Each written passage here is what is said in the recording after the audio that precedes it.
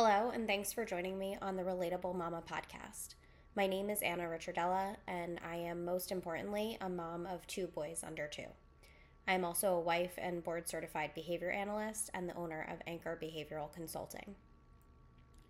My goal for this podcast is to incorporate information from professionals with relatable parenting moments and to help other parents not feel alone in their experiences and journey.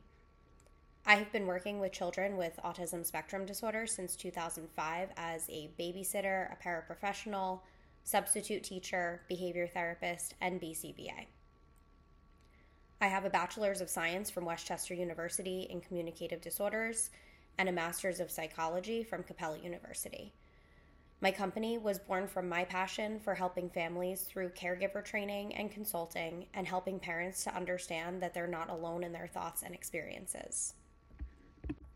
As a first-time mom, I was diagnosed with postpartum anxiety and postpartum rage. Although I have a history of anxiety, at the time, I didn't realize that I had a perinatal mood disorder because of its presentation and my strong connection with my baby. Looking back now, I know that I was at risk of developing a perinatal mood disorder and can identify the triggers that caused it. My doctor had prescribed medication, which, again, at the time was necessary, but sessions with my therapist were really what made a difference long-term for me. The first time that I met with my therapist, I said, I'm not going to do yoga and I don't meditate, so hopefully you have some other strategies for me. Now, she did have a lot of other strategies for me, but 3 months postpartum with my younger son, I do use meditation daily and I incorporate yoga as well as other strategies to work through my anxiety. This time around, I was able to mitigate some of the triggers from my first postpartum journey, and I believe it's so important to share my experience with other moms so that they can get help if needed. My company, Anchor Behavioral Consulting, utilizes strategies from the science of applied behavior analysis to provide support to families through family coaching, on-demand workshops, support groups, parent and child groups, and more. We've also created materials for parents and providers that are available for purchase on our website. For providers, we have a support group, on-demand workshops, curricula, and individualized program books. We are also able to provide support in schools through staff training, IEP support, and observations and assessments. All right, now I want to share with you some of my relatable parenting moments. So many times I hear people say that they think I have it all figured out because of my job and training and background in working with kids. But here are a couple of stories to let you know that, in fact, I have very little figured out when it comes to my wild card toddler, and I am learning by trial and error despite my knowledge of human behavior. I'll apologize in advance for some of the language, and I'm going to warn you not to listen to this next part around your kids. This first story goes back to when my older son, Luca, was about 11 months old. My husband and I were sitting on the floor doing dot markers with him, playing, having a nice time. He dumped out all of the markers and, to our surprise, said, "Oh shit," in perfect context.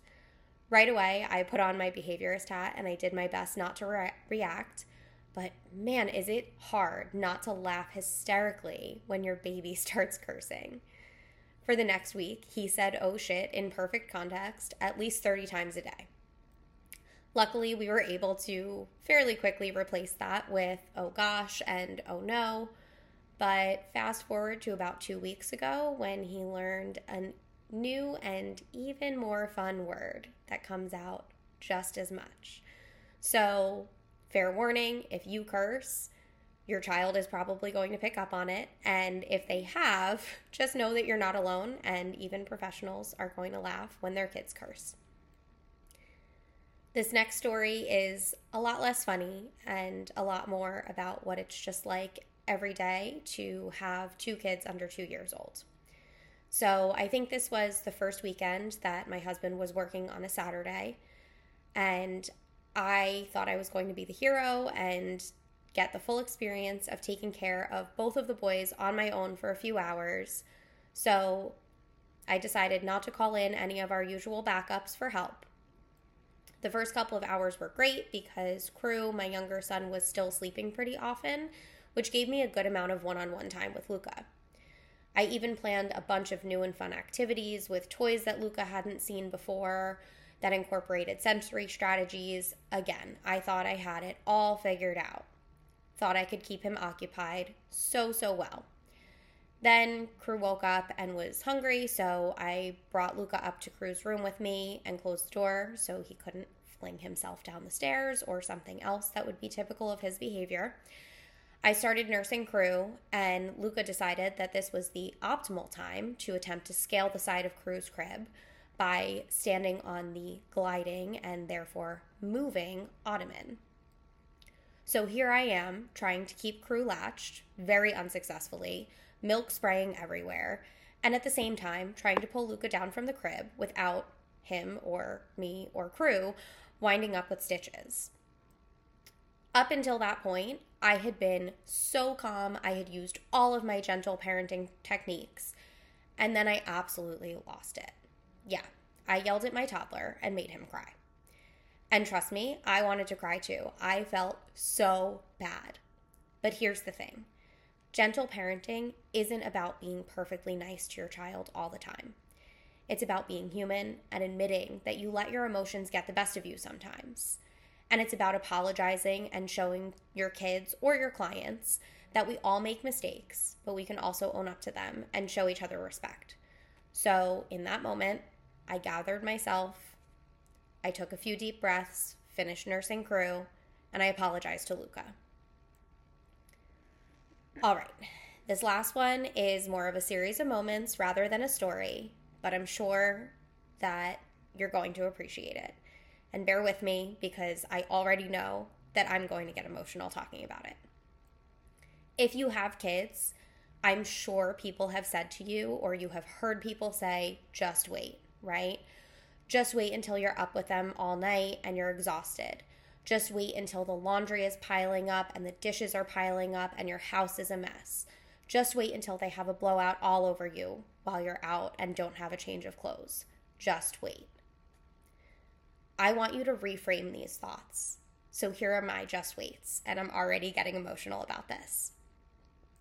These just waits are now my core memories. Just wait until your baby smiles at you for the first time. Just wait until your toddler asks to hold the baby.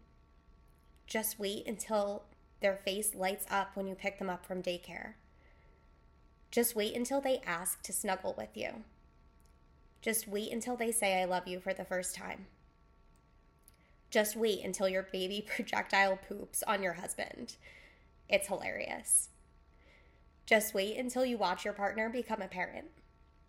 And if anyone tells you just wait with that negative intonation, tell them, I can't wait.